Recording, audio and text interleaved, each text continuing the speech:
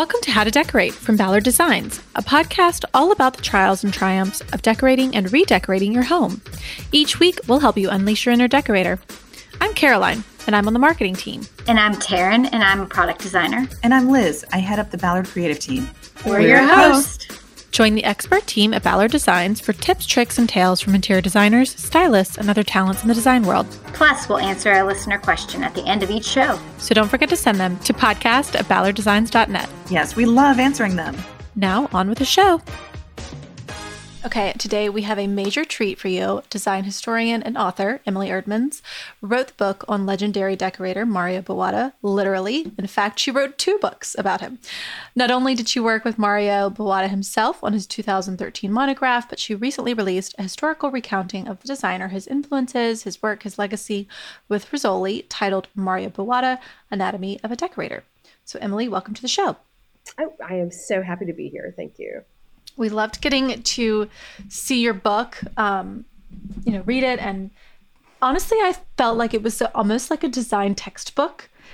There's so much to get to sort of go through, and it was so full and encompassing. Obviously, it's about, he's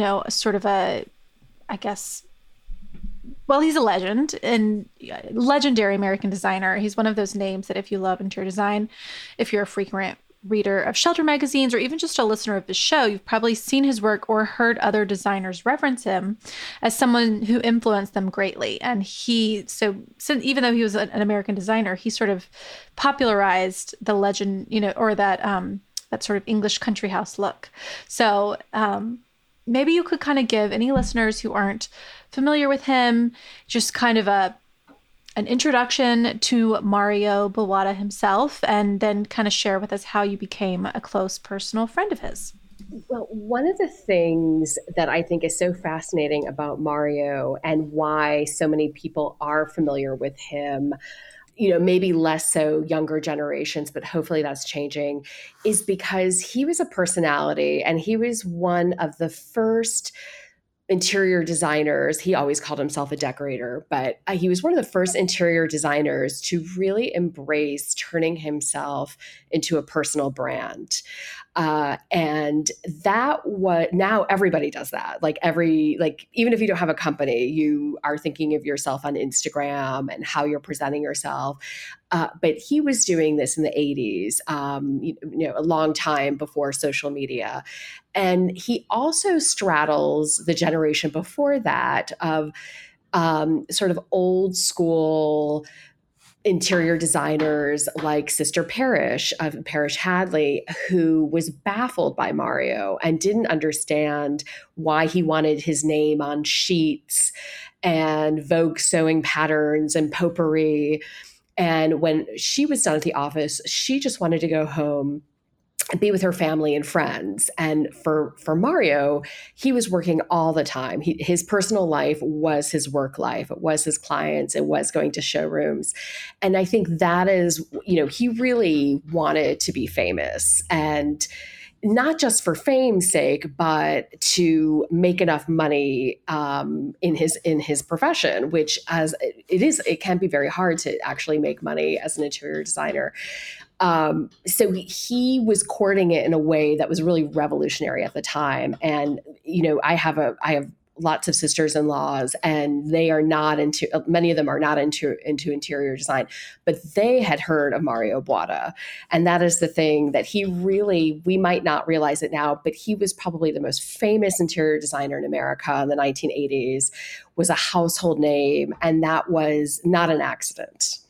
In terms of the look, as you mentioned, and I so appreciate you calling it the English country house style, because so many people call it English country style, but he wasn't the only one doing it, but he really, I think, popularized it for the American market. And basically, it's taking the Colfax and Fowler look of, chintzes, different periods of antique furniture, great architecture, amazing curtains, and bringing it all together. And Mario knew how to adapt that for America, where we don't have the incredible I mean, some people do, but not many people do, 18th century architecture and like 16-foot high ceilings. And, you might not even have a fireplace in your apartment, but he knew how to translate it for American spaces. So in a nutshell, that's sort of Mario Buatta. So how did you meet him and become such a close friend of his?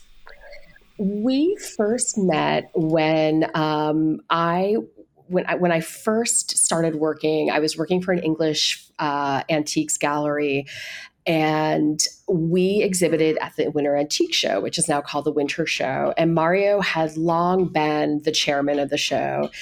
And I think he had retired. It was actually a bit controversial because he was sort of wielding his power and maybe, not a great way. But anyway, he was a really big deal. And when I moved to New York in 2000 and was, going to the opening night of the show, there would be people decked out in emeralds, and it wasn't necessarily black tie, but it was so glamorous, which now you'll see people, in like expensive sneakers.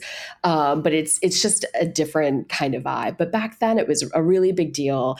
And he would be walking around holding court, but then he would have like a dollar bill on a string. Or, Martha Stewart would be trying to pick it up. And that's what, and you're like, who is that man? Like, what is he doing at this very serious event being so crazy? And that's when I first heard of Mario Buatta. And so that was 2000. He later went on to write the foreword for the first book I ever wrote, which is on English furniture. And then, but he doesn't even remember that. What he thinks we met, well, he's dead. So he would have thought we met around 2000. And that's when Charles Myers, who's the publisher of Rizzoli, who had been courting Mario forever to do a book. Everybody wanted him to do a book for years and years.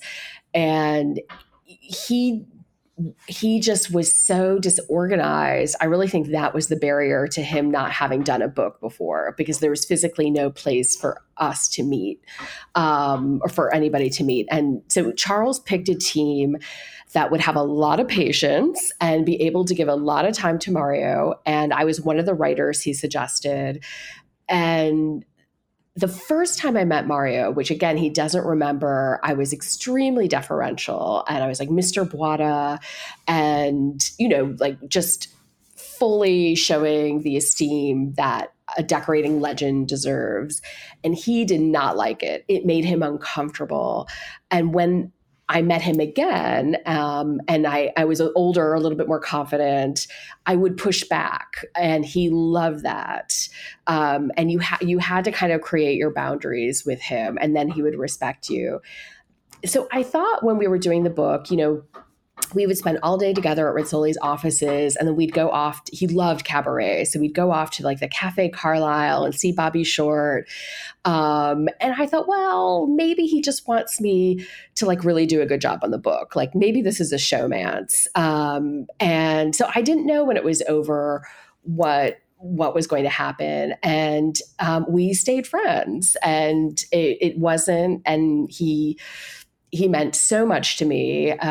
He was sort of an uncle-like figure. He could be a pain in the butt. He could be extremely difficult and be like a little paranoid and crazy. But we would always come back together.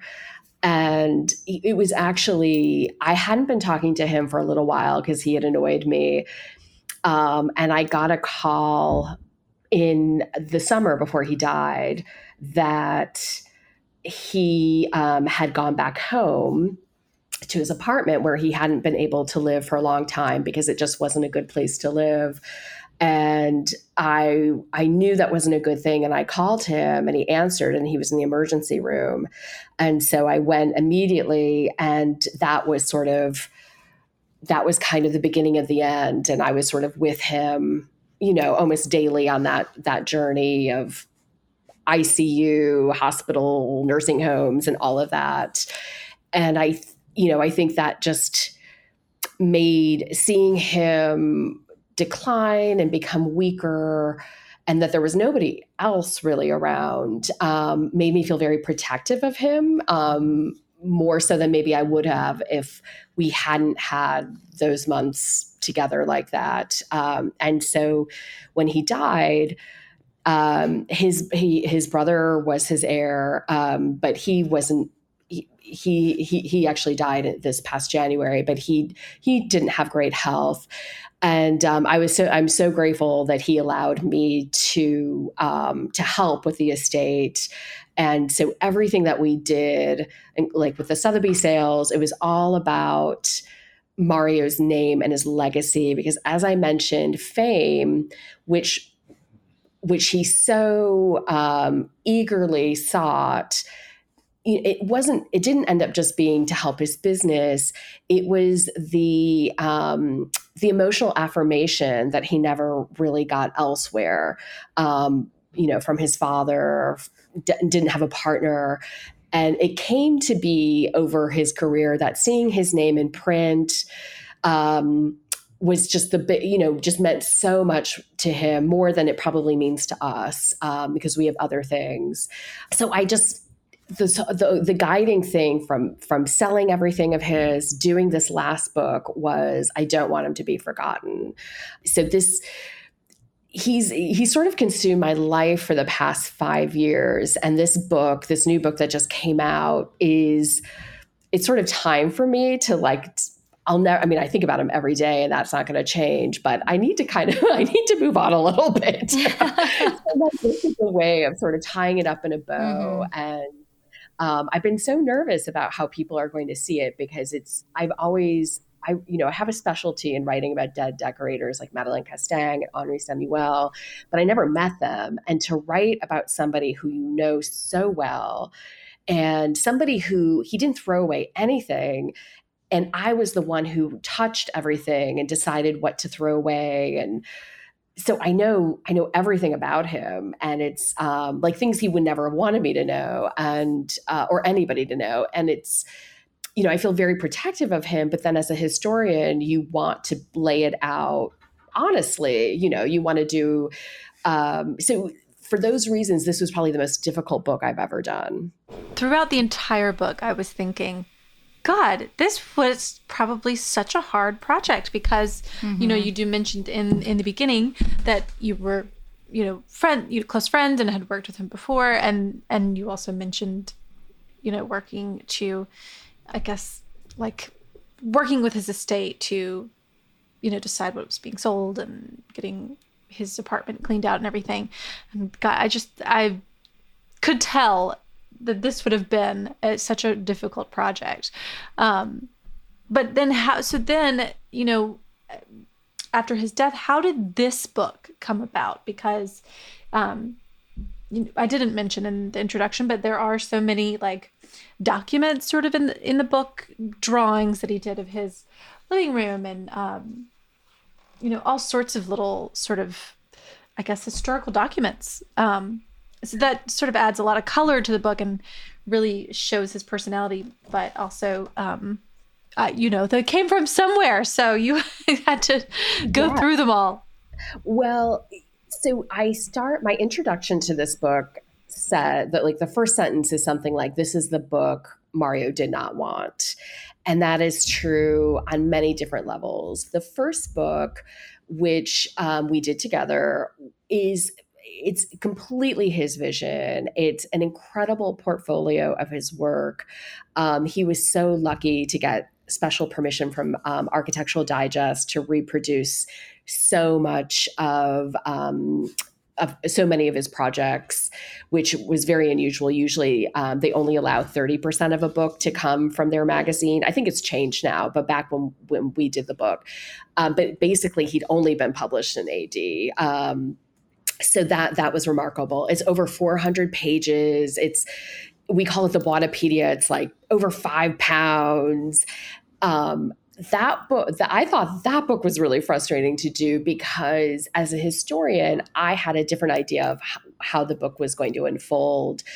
And I didn't realize how much that it would just be his vision. And so there were people I wanted to interview that he was like, no, you're not allowed to talk to them, or you can't put that in there. Or like for his show, like for his projects, he didn't want any dates in the captions because he thought if they saw he had done a room in the 60s or 70s, they would think it was old fashioned. And of course, from my point of view, is like, you have to have dates on, like, that gives context and actually makes it cooler that that room that looks like it could have been done today was done in 1969. But it was his, like, he had the final say on everything. So this book is more of, from a design historian's point of view, putting the dates on things. I was able, I was calling different schools' registrars to confirm the dates that he went to school. And, he would just sort of glide over his early years, but he didn't finish college. He had, maybe 6 weeks of night classes at Cooper Union until his mother died. And then he just kind of was paralyzed for a little bit and then went to start working at B. Altman, a department store's furniture floor. So the how little education he had was so interesting to understand and made me appreciate where he actually ended up and the level of projects that he did and the amount of detail and the understanding of architecture that he had, which was basically self-taught. That was so fascinating to discover without him kind of, standing over me and saying like, this is just the story we're going to tell. So the first book is like you're having lunch with him or you're having a cocktail with him. You really get the sense of his zany personality, which is fantastic that that's preserved. This book is all about like, how did he become to be Mario Buatta? And let's drill down into his look, which he never wanted to give away his secrets. He never nobody really helped him. So, you've got to figure it out yourself. But I wanted this book to have a little bit more of the behind the scenes and let's show some drawings for how he did curtains or thought about rooms. So they're very different books, and you definitely have to own both of them if you're a Buatta enthusiast, because they complement each other. Yeah. Well, tell me more about, you mentioned his humble background and not being formally trained. How do you think that influenced sort of where his style went and his sort of trademark aesthetic? I think that's such a great question. And I think about this all the time. So he grew up on Staten Island. Both of his parents were the children of Sicilian immigrants, and on his father's side, his father had many siblings. Many of his siblings, the father's siblings, had been born in Sicily as well. And a lot of them had to start working at 13, which at that time was legally allowed in New York to start working. And his father was a very talented musician and traveled with Rudy Valley, who was in movies and like a big society band leader type. And Felix was the father's name, took Mario and Olive, Mario's mother, out to Hollywood for a year, like just to see if they could make it with Rudy Valley. But then they ended up moving back to Staten Island.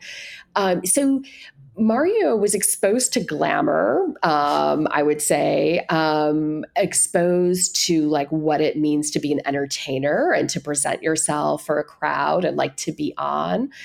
But how he fell in love with the English country house style, which had nothing to do with how he grew up or what he saw, was a fascination with WASP style, if you will.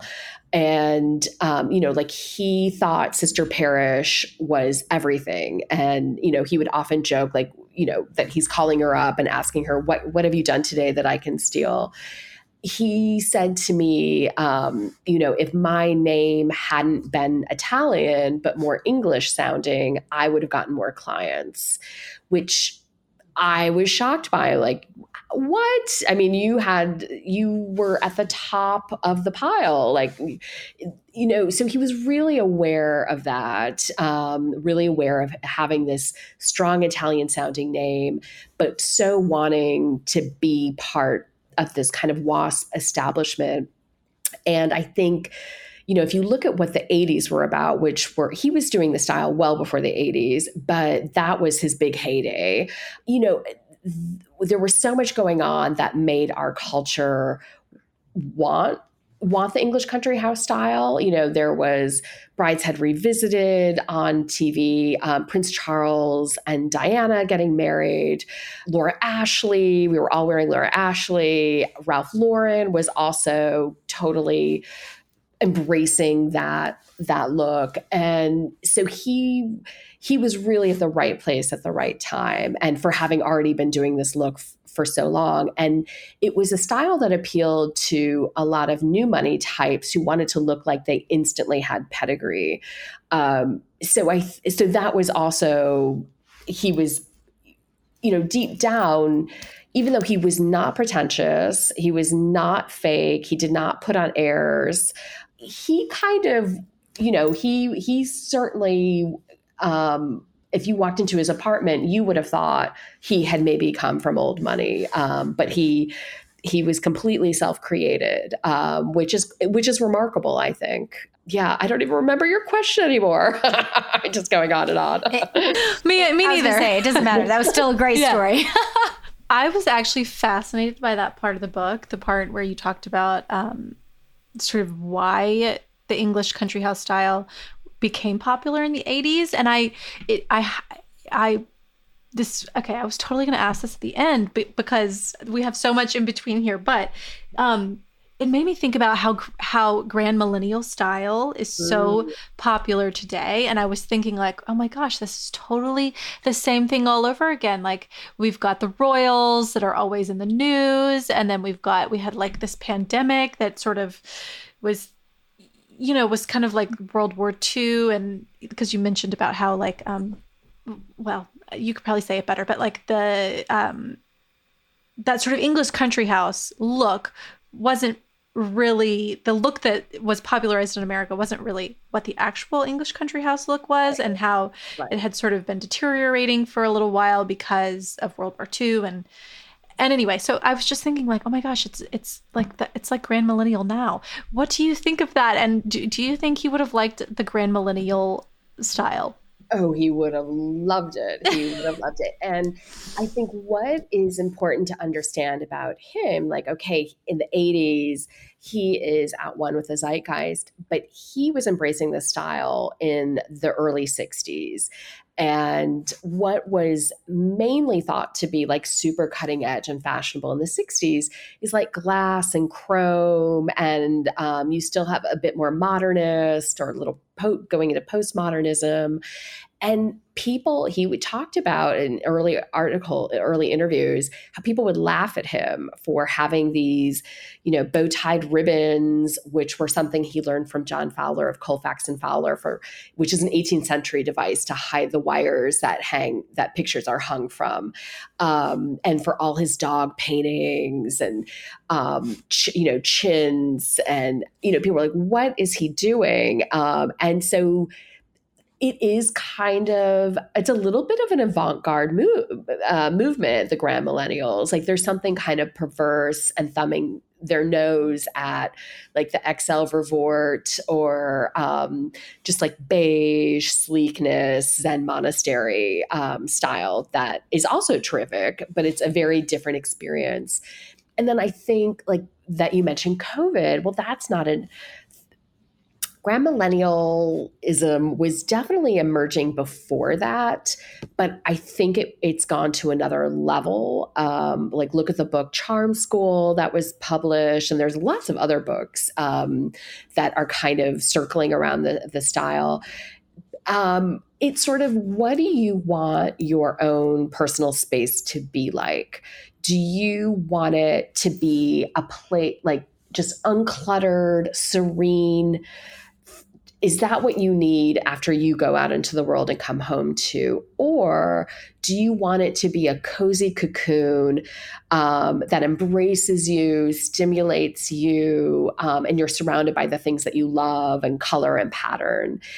So I think there are different personality types or even psychologies that respond to those two different spheres. And then there's the third person who is just afraid, like they don't know, they're afraid of personal taste they don't know how to know what they like. So that's sort of a third category. But Mario and I are definitely in the maximalist, color stimulating, whereas my husband would he's like, oh, if I could just have a mattress on the floor and that's it, in a white box, that's my dream. It's like, well, that's, never going to happen. But I do think, I'm sure the three of you all respond more strongly to one or the other of those two types of worlds. That's a good question. I do think we all have different styles, but probably all lean a little towards more layers than not. Yeah. Layers are definitely more interesting. Yeah. Yes. Well, I do think that I was mostly thinking about COVID in the sense that, to your point, I kind of think it maybe made people wistful for those sort of all-encompassing rooms, those layered coziness, have this sort of nostalgic feeling, and so to your point, it was sort of happening pre-COVID, but post-COVID, it's just sort of really exploded, But anyway, the grand millennial thing totally takes us off topic. I mostly just found that section of the book especially fascinating, just for how relevant it is now. But right. And I also think before I think you could say the pendulum swings between right after Mario's full blown super layered rooms are de rigueur. That's followed in the 90s by this whole beige moment. But I think things have changed now with social media and the internet and algorithms, and that what we like naturally, we just keep seeing more of. So I think as we're more siloed, things are coexisting more as opposed to this is the leading look for now. That's what I think. I could be, I might be wrong, but I think now more things can coexist than could before. Totally. Everyone's got their little niche that they're in. Well, I do think that we should talk a little bit about some of Mario's influences. And you mentioned some of them, but that was another element of the book that I really enjoyed. It was sort of like a little, debrief on Albert Hadley and Sister Parrish and Nancy Lancaster and all of these designers that many of us, I think, have heard of, and Sister Parrish, her fabrics and but getting the little sort of bios and synopsises of each of them I found really interesting. But can you tell everybody a little bit more about Nancy Lancaster and John Fowler and how they sort of their work just really resonated with Mario and captured his imagination, and I guess kind of more how he came and the Yellow Room. Yes, that is where it starts for Mario. So he's working in 1962 for an interior designer called Keith Irvin, who you may have heard of. And Keith Irvin was Scottish and had been an assistant for John Fowler. And then he hears about working, I think he even, because Sister Parrish was friendly with Nancy Lancaster and John Fowler. And they were even going to have a deal where Parrish, or I think, is this before Parrish Hadley? I can't remember. But she was going to be importing Colfax and Fowler products and selling them in America. But then the import duties didn't end up making sense. So that didn't happen. But she was very closely allied with what was going on with Colfax and Fowler, which I'll talk about in a second. So Keith is offered a job with Sister Parrish, and he says $8 in my pocket. gets on a boat, shows up at her office. She does not remember this at all, and didn't really take to him. And I think everybody who worked there at the time was a woman, and like they made him use a bathroom that was like across the street, or I don't know. Anyway, he had a terrible experience, and eventually he goes out on his own. And Mario, through a friend that he knows who's also working for Keith, gets Mario there. And so if you look at Keith's work, it's very Colfax and Fowler. It's really the first time that Mario is exposed to this English country house point of view. And Keith loved, brilliant colors and fabulous patterns. He was actually one of the co-founders of the fabric house, Clarence House, and which was all about importing English fabrics originally to America and selling them there. And then he and the business partner, Robin Roberts, split, with Irvin taking the decorating and Roberts taking Clarence House. And so Mario talks about how two things happen. One is Keith has a Chesterfield sofa covered in Lee Joffa floral bouquet. And Keith gives it to him. And this becomes Mario's favorite fabric ever. He's just obsessed with it. This is the beginning of his relationship with chintz. The other thing is he opens a book, a house and garden book of English interiors, and he sees a picture of Nancy Lancaster's yellow room. And this is I think this is 1963. I can't remember, 62, 63. And it just... as he said, he went berserk. It just spoke to him so deeply. And I'm imagining you all also are that kind of person, that you have seen in a photo or in person a room, and it's just stirred you so deeply. Like, I don't think it does that for everybody in the world, but I bet you are also that way. So for him, it was the yellow room. And one of the things that really struck him about that room was Nancy Lancaster had lived, she was Virginian, but had married, she married a lot actually, but one of her husbands was half English. He was part of the Marshall Field family. And they... after the Second World War, leased a big, rented a huge country house, Ditchley Park. And so and then she hired Janssen to help her decorate it, and then moved on to other big houses. But when she divorced, she brought everything that she loved from these big houses into basically what you might call a huge, like, one-bedroom apartment. And of course, her like one bedroom is, the living room is, I don't know, like 40 feet long and 16-foot high ceilings. It's not like what we might find here in New York or wherever. And so he was to see such grand things, huge portraits of these two sisters that Annette de la Renta now owns, and just the saturated color. He always called that room a scrapbook of her life, that you see all these layers, of different times of her life and these different houses. And she's just brought her most favorite things together. So that spoke to him so deeply. And another, like, going back to his background of being from a family of Sicilian immigrants in Staten Island, he would always tell the story of when it varied. It was like he was 11 years old or 12 years old, how he bought this little, like, late 18th century lap desk, Sheridan style lap desk, for like $12 on layaway from a local dealer. And he brings it home, and his father's reaction is, what? Why do you want something secondhand? Leave it in the garage. Let's make sure there aren't any termites or anything in it.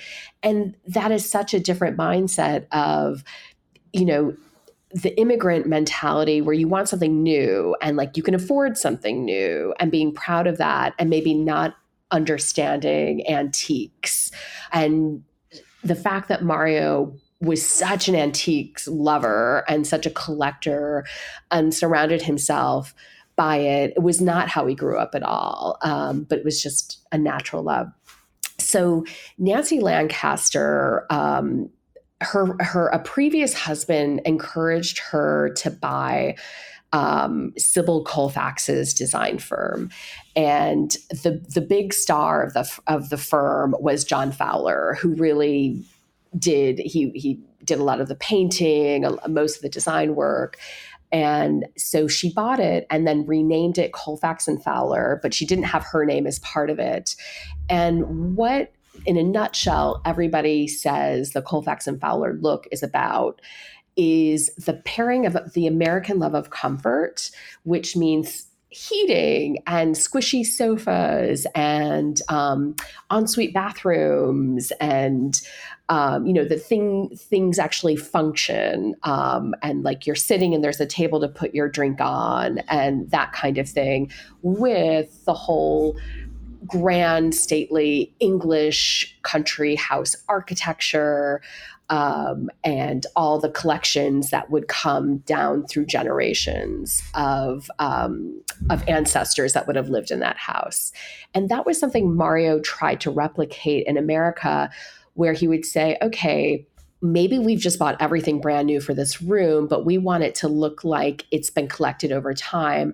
So we're not going to have all the fabric match. We're going to cover that one chair in a totally different thing that maybe is a little off, because it'll look like it was brought in at a later date, even if it wasn't.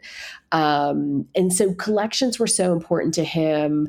He really wanted what people loved themselves to be in the room, to kind of spur them to want to collect. And then another way that he adapted the English country house style to America is the colors that Colfax and Fowler used were often sort of cafe au lait or oyster gray. A lot of the Pharaoh and Ball colors are actually derived from Colfax and Fowler, like Elephant's Breath, Mouse's Back. Those are all names given by Nancy Lancaster, I believe, to those paints. And they're a little bit muddier. And North American light, or at least East Coast light, tends to be much brighter and clearer. And those colors can look muddy and not as nuanced. And if you look at Mario's palette, it's aubergine, it's chartreuse, it's, watermelon. So, and that was something he learned from he did a summer school program in Europe with Professor Stanley Barrows.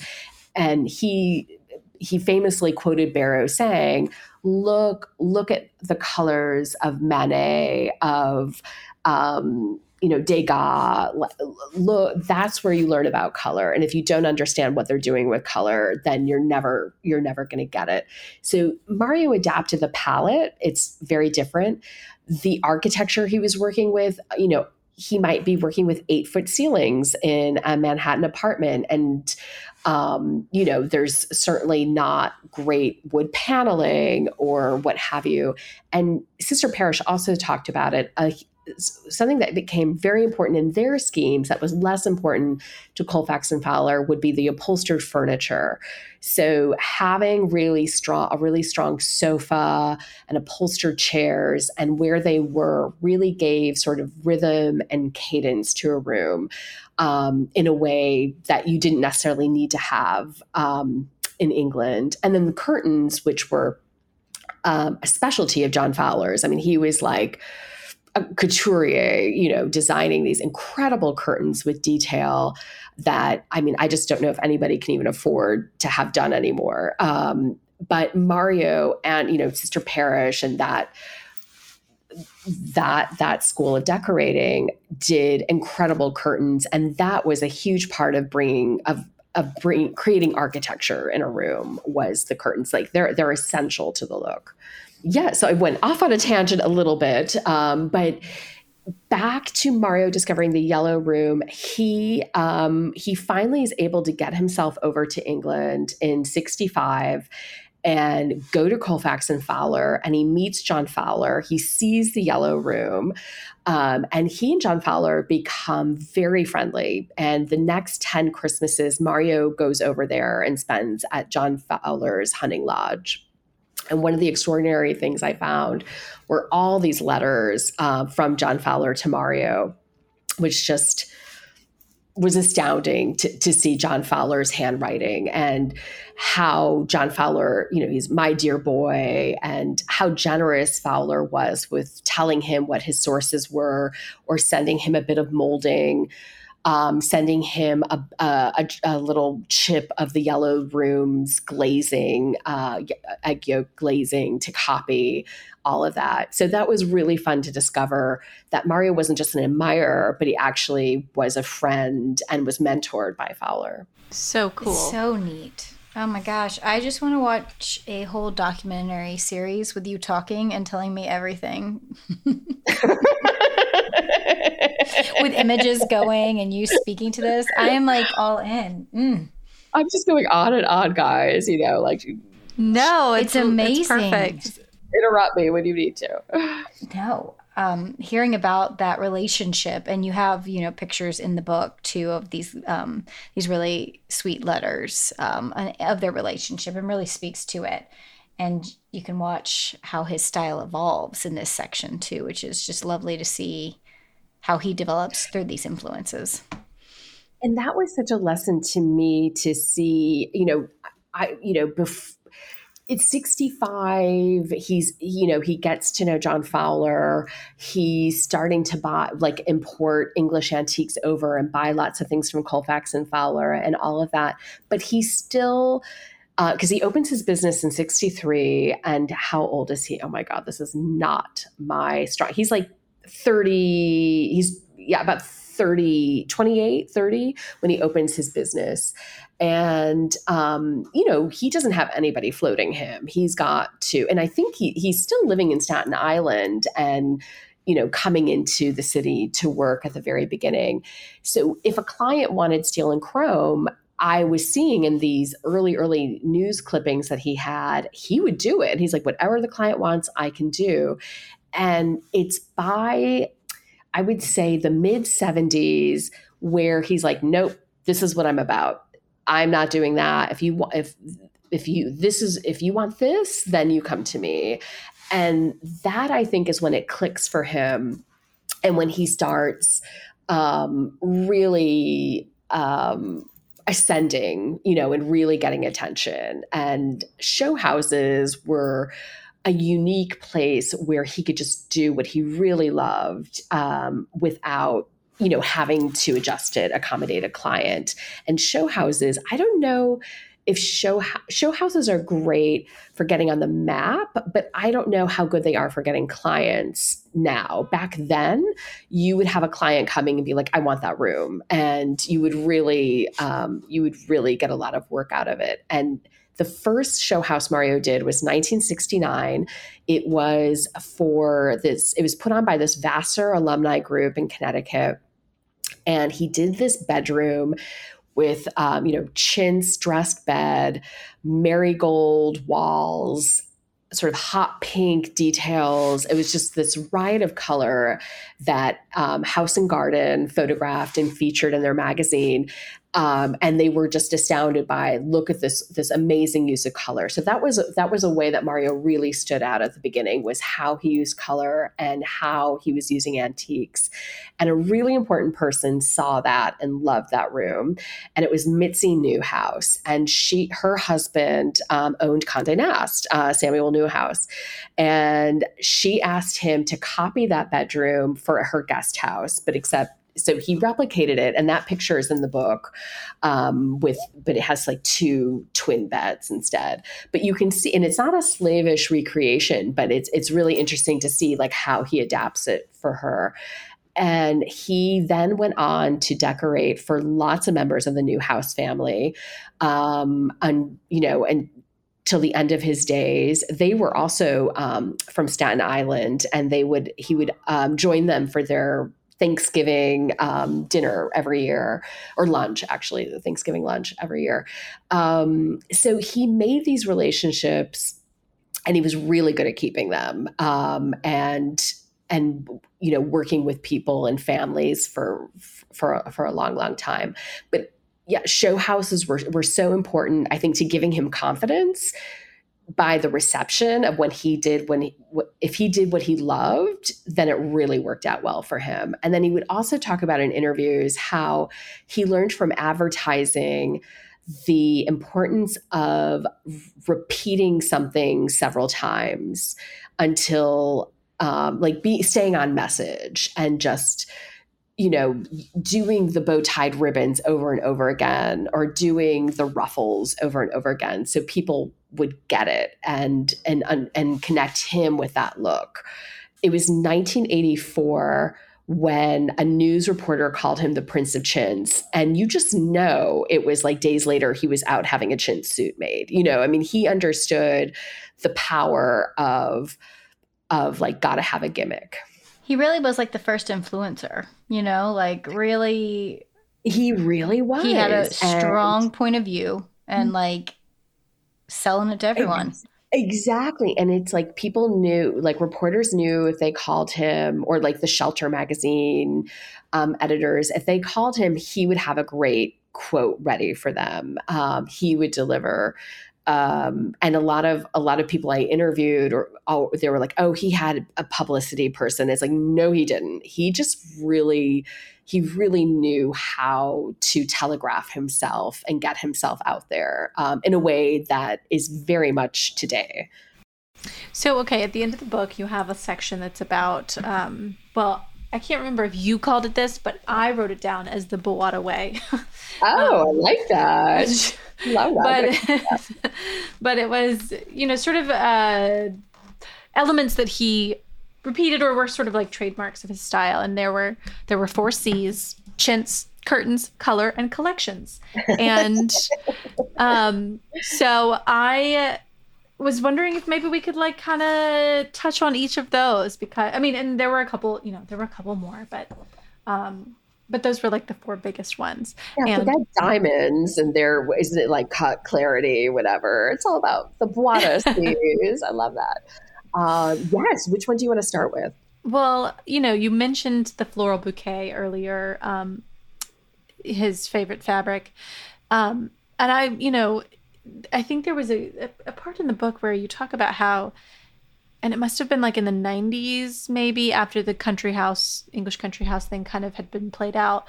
And someone was sort of making fun of him for using chintz, and he said chintz was timeless. And I just, maybe we could talk about what it is about chintz that I think was so exciting to him, and then why it endures.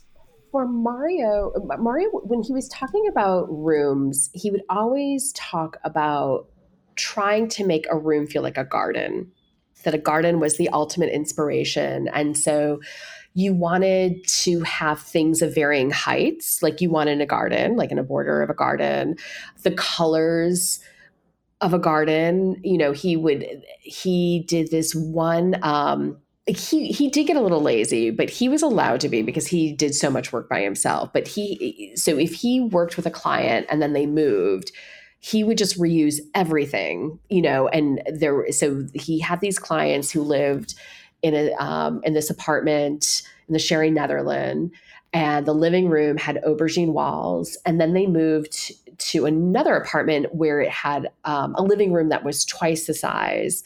And everything was the same. He only bought 2 new pieces. He didn't recover anything. But then the walls were apple green. And he's like, they all go together because it's the colors of the garden. And which is like, it was the same rug. Everything looked just as gorgeous with this different color background. So chintz is like what chintz technically is, or like where the name comes from versus what we mean when we use that word today is a little different. Chintz was basically Indian printed textiles that were imported to Europe, and often they had floral motifs, but not necessarily. Today, when we mean it, we're often meaning it's going to be printed with, like a cotton, maybe it's glazed and shiny, that's printed with with a floral pattern. And so I think he loved the exuberance of chintz.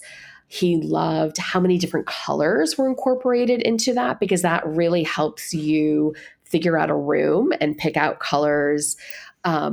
Back when he was designing, a lot of designers would start with a rug, and often carpets or rugs were the most expensive thing in a room. But for Mario, he would base the whole pattern and color situation from a hero fabric. And so chintzes just gave you so much to work off of. But I think it's that combination of being reminiscent of the garden, all the gorgeous color that for him made it, and it was romantic. I think that's also something that's essential to his work, is there's a lot of romance to it. So I think those were reasons why he just loved it so much. And then we kind of talked about curtains already, but even just flipping through the book, some of them are just so over the top. But all of them. You mean? True. It was such an important layer for him, like you already have said, Emily. It really, especially with clients who didn't have, who were living in more modern dwellings where there wasn't a lot of architecture, the curtains were everything. And they were voluptuous. He would have lots and lots of trims on them, which I think is surprising if you really drill down and be like, okay, there's an edging to the panel, but then there's also like an inner braid or ribbon, and then the valance has like different trims, and then there's lining and interlining, and also something I mentioned in the book is that you have to have the panels for the curtains really generous. You need to have at least 1.5 to 2 width of the whole window for one panel. And a lot of people might just do one fabric bolt width to do a panel, and it looks mean. Maybe you can't even fully close your curtains.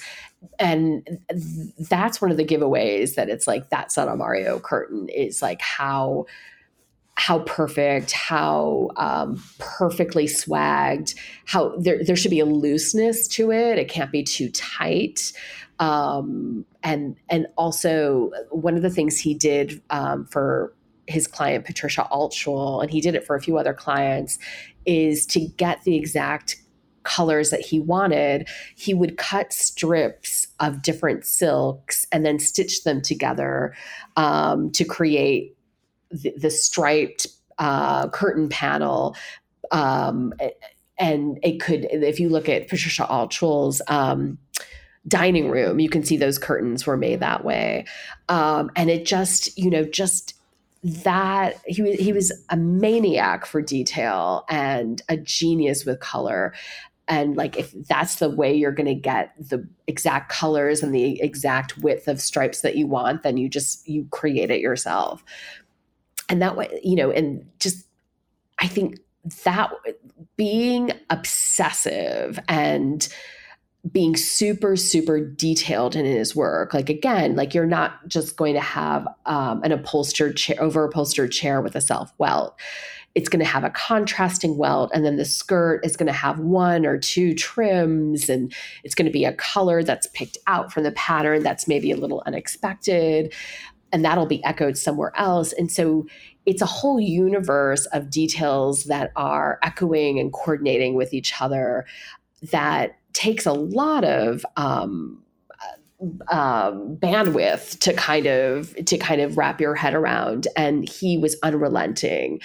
And when I was working on the book, he would read out the first book. He would read out the drafts to me, And if there was a phrase he didn't like, he would just like start screaming at me, like jovially, but like until I was like, okay, I promise I'll change it. And then he would read that draft back to me 3 more times until it was perfect, which made me want to murder him. But now I understand that's why he was so good. Like he's not phoning it in. He's not like, oh, well, it's fine. It had to be perfect. So he could be a pain, but it was all for the results. And then the next, okay, so we did chintz, curtains. We talked about color a little bit, Color, which,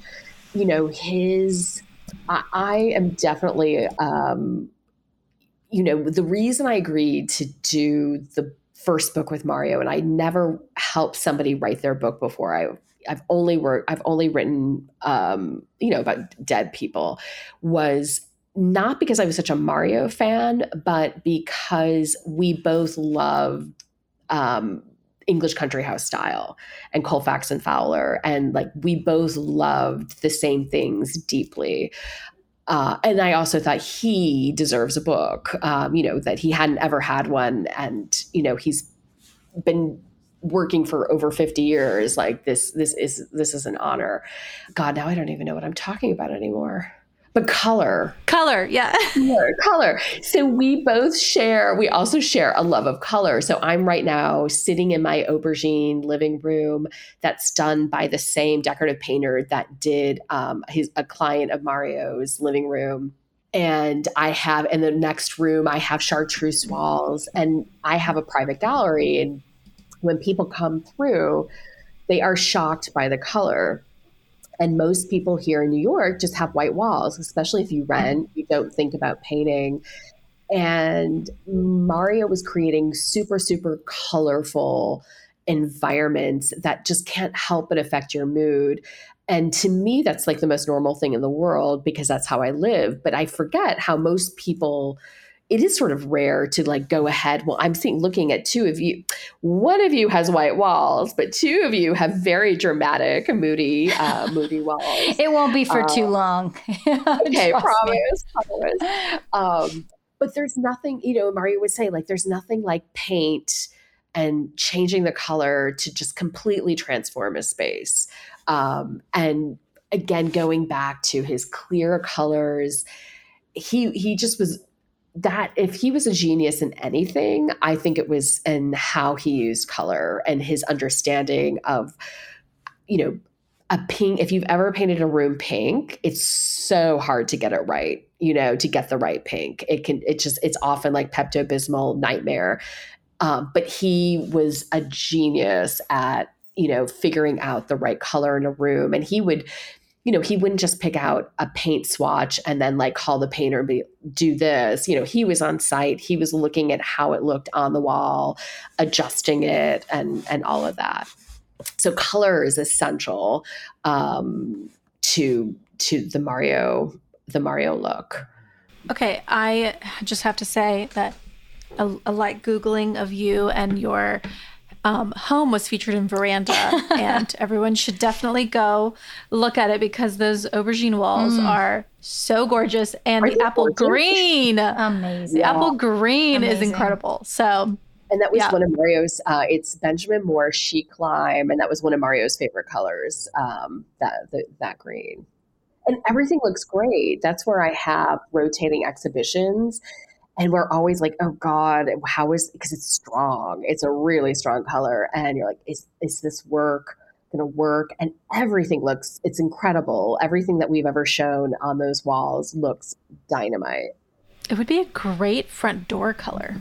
Oh, it would. It's a gorgeous anywhere color. I was going to say your Home Alone speaks to your passion and even your love and relationship for him, I think. I mean, looking at your home, I feel like it's just as joyful and wonderful, speaking of color. So it's beautiful. Well, okay, thank you. That is like the most generous praise. And the fact that you use the word joyful, to me, that's what it's all about. And I think it was that way for Mario too. I mean, he wanted to create pretty rooms that made you feel glamorous and made you feel good and that you wanted to sit in, that were actually really comfortable.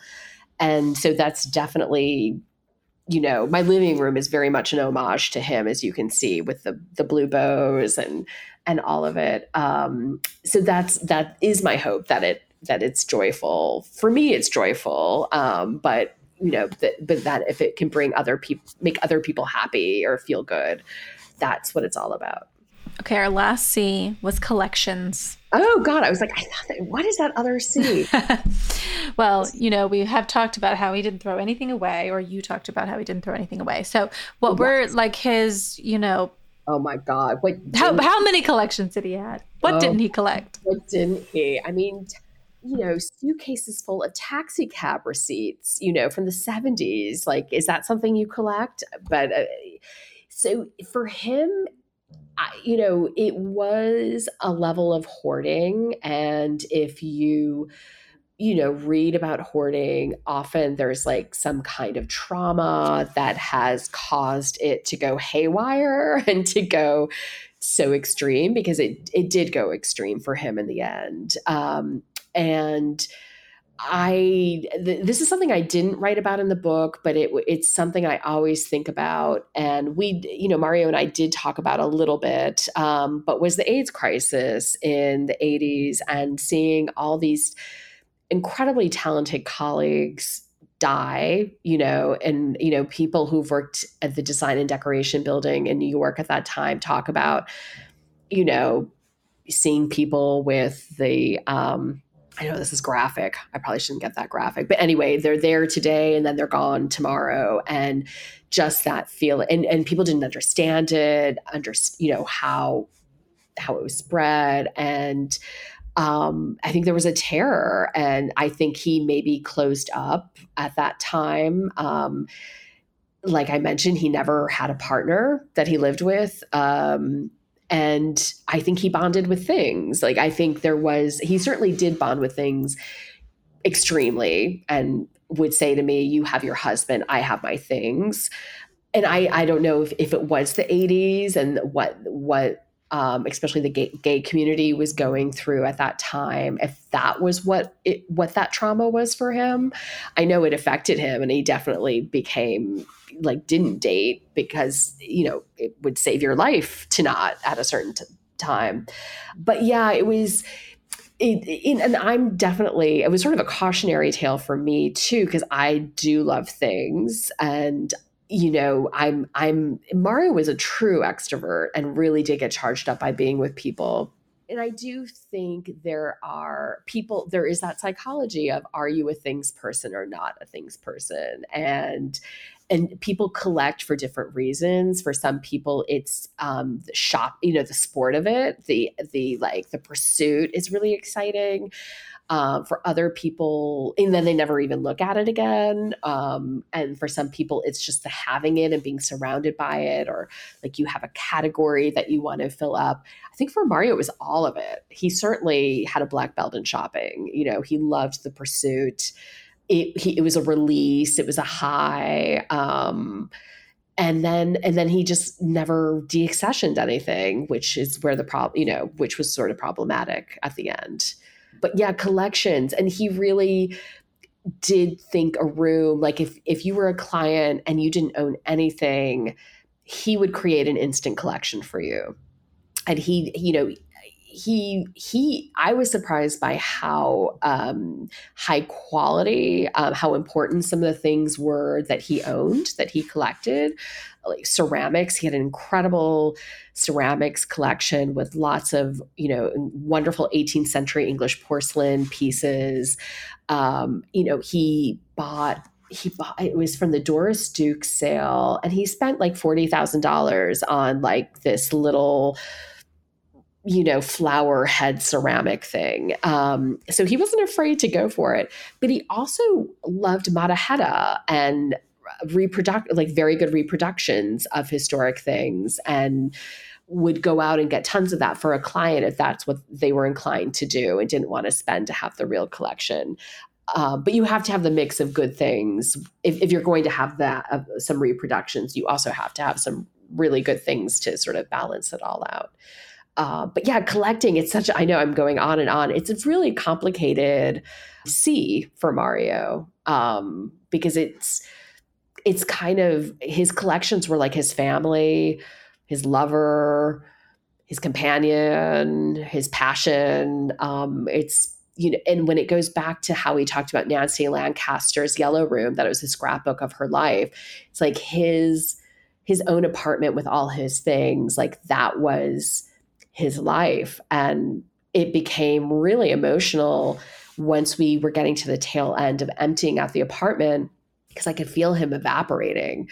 It really felt like as long as the stuff was there, or the dog paintings were on the wall, like he was still with me or still there. And interiors are so ephemeral, they're like one of the most ephemeral things in the world. And the fact that living room of his with the dog paintings had been there from 1976 to 2019, the year after he died, we dismantled it. It was just, it was a really tough moment, actually, to like say goodbye to that room.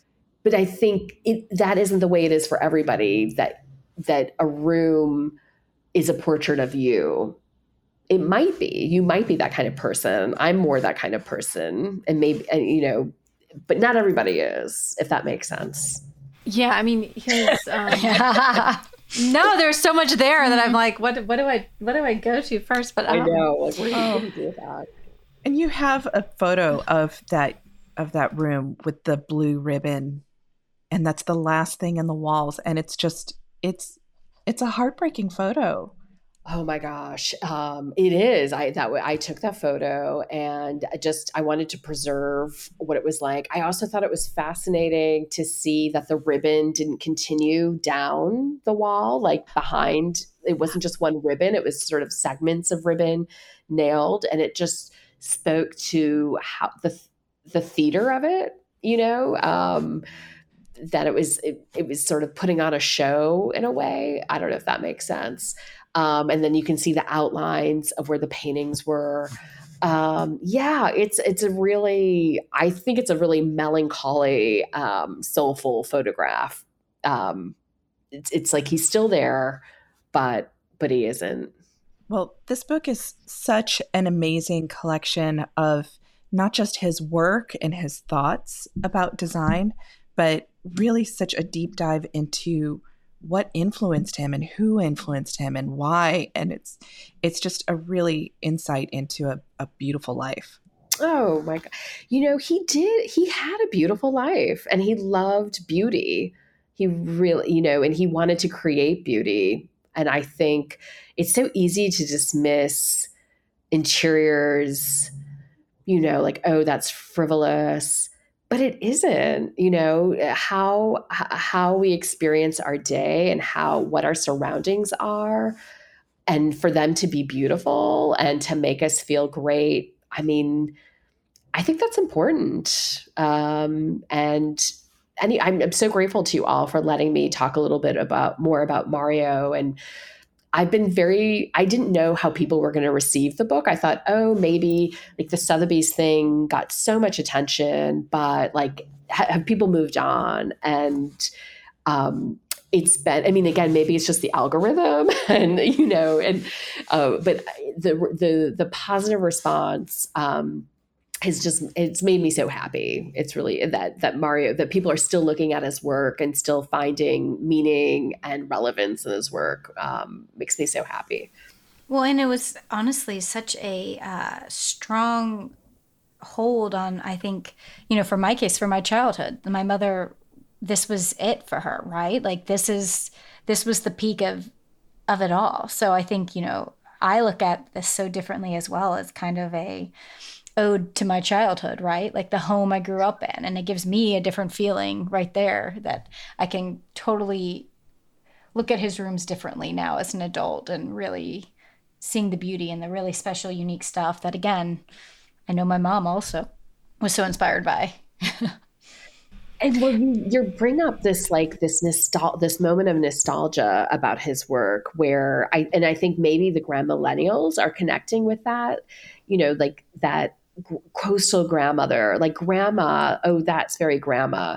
is actually a huge compliment, you know, that it isn't like saying something is out of fashion, but it's actually, when you go to your grandparents' house, often it's like the best experience ever. And it's like such a fun, I mean, so many of us have wonderful memories of our grandmothers, or like the bedroom you grew up in that maybe was like totally Laura Ashley or something like that. And just that, all the good feelings connected with that, I think you see in Mario's, you know, that people have for Mario's work. Totally. And you know, I kind of mentioned this in the beginning too, but it's just, I think so much of just like if you were to take an art history class, but so much of interior design is sort of derivative and like versions of others.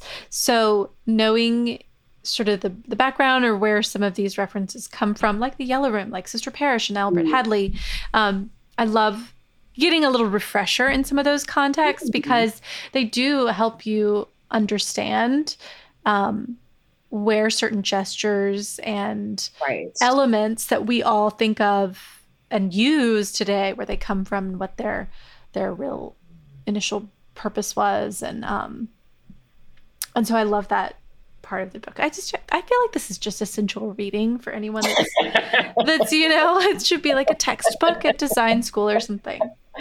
But it's such a, like, nothing happens out of nothing. Like everything is built on, you know, and I have taught design history courses, and, you know, the Klismos chair, which dates back to antiquity, but it still looks so fresh and current today. And if you go to High Point, you'll see versions of it still being made. And people might look at that chair and not realize it actually dates back to antiquity. And like, that's why, I mean, you have to know the past, I think, to create something for today. I mean, it's only going to make your work better.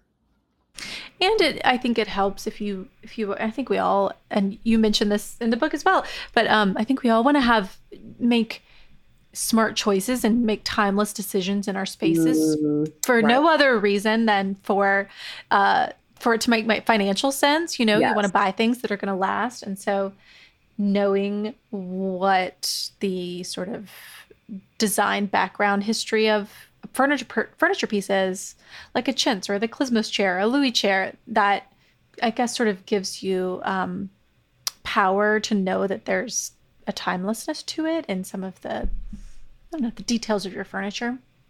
I don't know. Taryn, what's your take on this? Taryn's our furniture designer. Oh, yes. What do you think? Oh, no. It goes, it's like you said, it's knowing where it came from it just feels so much better, right? Like you having that history there and knowing, and the story that goes with it makes things feel even better. It's the whole reason we collect things, that same feeling of there's something here from the past, and, you know, where did it relate to, and why, the why behind every detail on an antique, and, you know, what was the function behind it, and why was it, you know, what was this decorative story? So no, I loved the book. So I appreciate it. I want to reread it again, just because there was so much detail you put into here that I was fascinated to correlate and put together those relationships. Absolutely. And we're not doing a design dilemma today because there was so much to dig into. Yes. Thank you for letting me just go on and on and on. It's fascinating. I know. I want to dive into even one of his influencers that you are, you know, one of these designers that you've referenced, because you obviously dug into those details. And I'm like, all right, tell us more about this. Because even all the Colfax and Fowler stuff, I was like, that's so, you know, like, just, I've never looked up the origin. And I've known about it for forever. It's just one of those that I was like, oh. So anyway, And Taryn, everything you design, like if you design anything that is some connection to a historic design, but of course your own twist on it, it's informed by other things. And just to understand those other, like what were those things? And then you can reject it or like, oh, that's really an interesting detail but then you can put your own twist on it. So we all all of us who create things are influenced, whether we want to admit it or not. Oh, yeah. And whether we're rejecting the influence or putting a new spin on it. So I think the influences are fascinating. Agreed. So true, though. Well, Emily, thank you so much. This was such a treat. Can you tell everyone where they can find you, follow you, and obviously buy this gorgeous book? Which, by the way, we could go on, but I love the cover. I love the. Oh, did you take the cover off? Yes, Don't. It's Caroline. It's just it's beautiful. So pretty. I didn't know how the cover was the actual hard case was going to turn out. And so we were like, okay, just in case it looks terrible, let's do the jacket as well. But it doesn't look terrible. It's beautiful. Oh, it's stunning. It's so I don't know. It's like a piece of art. And the cover, the illustration is based on a drawing Mario did himself for an advertisement that he had printed in a show house journal in the late 60s or early 70s. I can't remember. It's fabulous. This is one you're going to want to put on top of your heap. Oh, yes. Well, it's you can hopefully find the book anywhere, and you can find me on Instagram at Eerdmans New York to see what we're up to at the gallery. But it means so much for Mario to continue finding an audience, and that his legacy lives on. So thank you so much. Well, thank you for being on the show. We loved having you. And that's our show. You can find all of the show notes on our blog, howtodecorate.com/podcast. To send in a decorating dilemma, email your questions to podcast@ballarddesigns.net so we can help you with your space. And of course, be sure to follow us on social media at Ballard Designs. Don't forget to subscribe wherever you get your podcasts so you never miss an episode. And please leave us a review. We'd love to hear your feedback. Until next time, happy decorating!